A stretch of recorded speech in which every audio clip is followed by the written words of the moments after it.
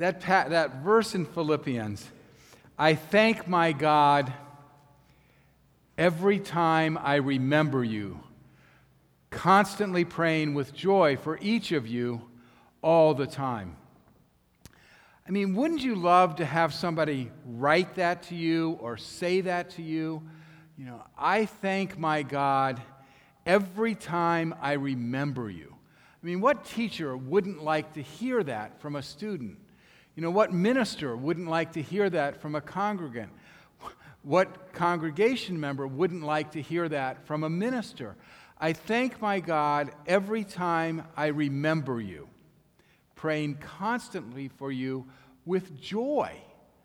You know, it's just gratitude for people and gratitude for others. This is All Saints Sunday. On All Saints Sunday, we express that gratitude. We give thanks to God when we remember those who have gone before us. And this 2018 is the 100th anniversary of the King Avenue fire, which was in August of 1918. So it's a good time to remember the founders of King Avenue and to say, I thank God every time I remember you. So this is largely going to be a history lesson about the saints of King Avenue who went before us. The church was founded in 1888. This section of Columbus, it really wasn't Columbus then, was a farm owned by Billy Neal. It was a large farm that went from First Avenue up to Lane and High Street to the river. Now, you just grasp, that's a lot of land. It takes in the Short North, Victorian Village, the Circles, most of the university area, and the university. That was a big farm. In 1888, Columbus was growing. It was moving north. Ohio State was founded in 1870. So between the city and Ohio State, they started to develop that land to approach Ohio State. Now, it's just an interesting note that in the Midwest, suburbs tend to develop going north based on the fact that rivers run south. You want to be upstream of the people that live south. Figure that out. So Columbus tended to grow to the north. In 1888, American cities became very aware of health issues and that diseases were waterborne. And so Columbus began a very large water sanitation and public works project, and sewers were a big item in the Columbus city budget. They also started to put in, enlarge the fire department. The streetcar started to run on Neal Avenue in 1888, and by 1891 it was electrified. Ohio State would not play its first football game until the fall of 1890, and it would beat its hated rival up north. Yes, it beat Ohio Wesleyan 20-14.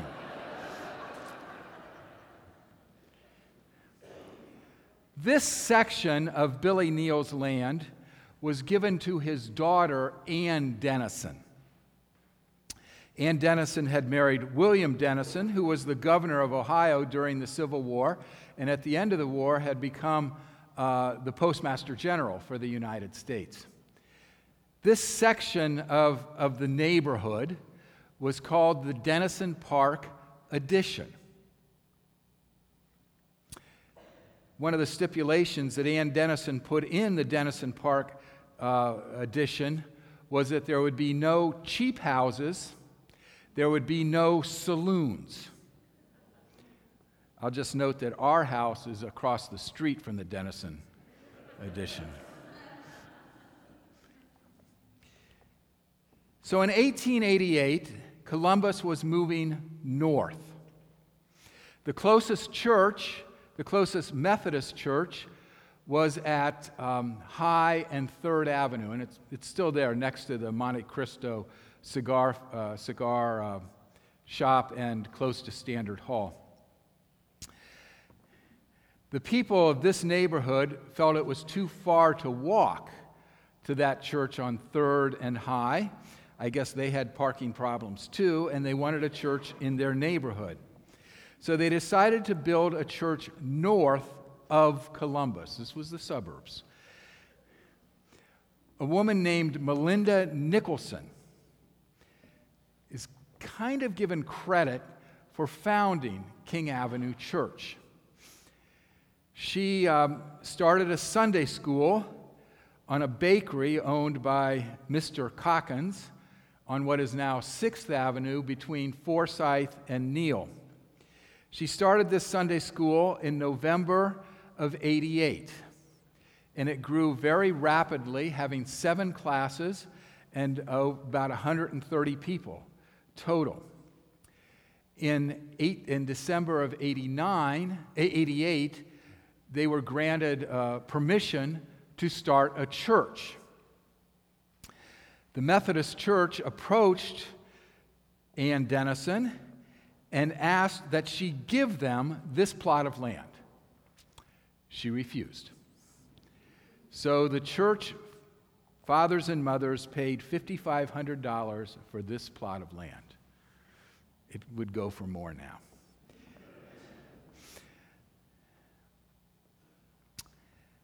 By May of 1889, the church had become large enough that they were chartered as a church, and the first minister was a retired minister named James Ricketts.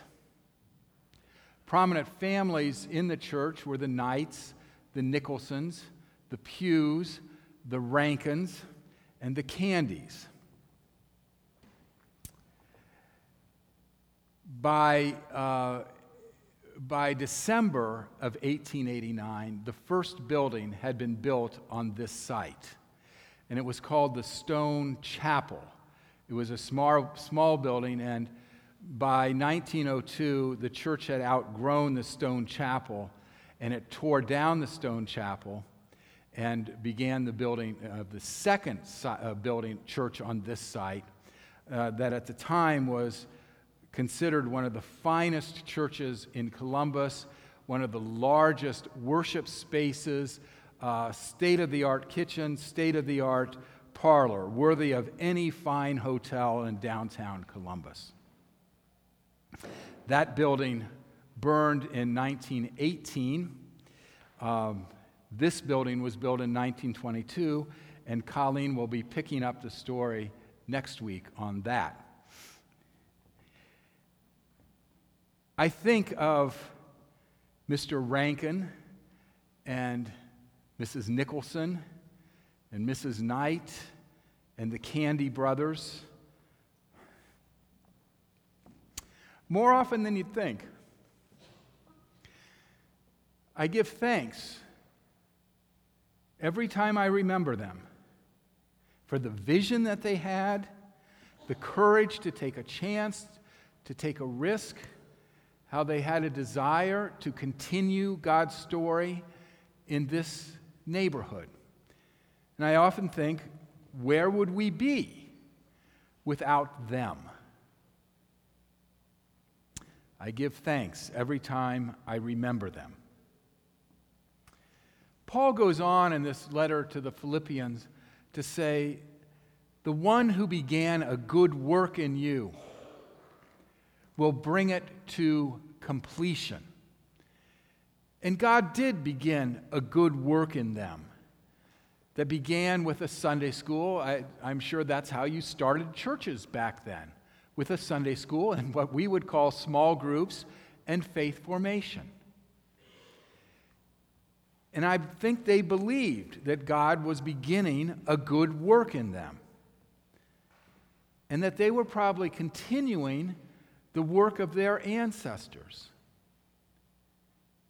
And I wonder if they thought, what would their completed work look like? Did they have any idea that they would complete the work? Did they think it would ever be completed? The one who began a good work in you will bring it to completion. You know, through the years, King Avenue has changed, and I wonder if they would even recognize this church today from the good work that they began. You know, the church has been through a lot of changes and additions and remodelings. That's just the buildings. But it's been through changes in its ministry. As Ohio State grew, the campus ministry grew. As the neighborhood grew, the church became a strong neighborhood church. As the neighborhood declined, the church kind of went in decline, and as the neighborhood revived, the church revived. And as the demographic of the neighborhood changed, the church changed. You know, and we became a beacon for LGBTQ plus persons. The one who began a good work in them was faithful to complete it. But I'm not sure it's ever been completed, and I don't think it's been completed yet.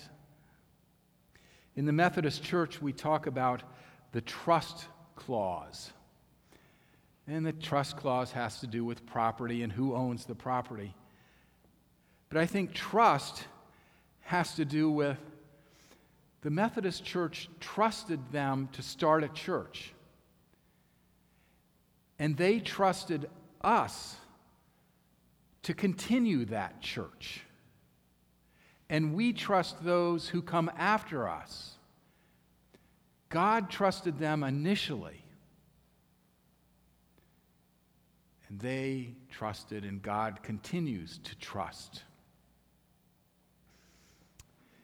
Now, many of you know that when Susan and I moved here, we bought a house just a block west on King Avenue, on the other side of the street from the Denison property addition. We bought it from a family that we know. And it was kind of neat when we bought it from them. I thought, well, we're just keeping it in the family in a way. Now, the house needed a lot of work, and we've worked on it, and after a while we had to stop working on it because we had to just start living in it. And we also ran out of money. And I was expressing this frustration with not finishing the house to Ann Nelson. And Ann said, you know, we're just kind of given these houses as a gift. And we work on them and we bring them along. And all we're doing is just making it better and improving it for the next people that will move into the house.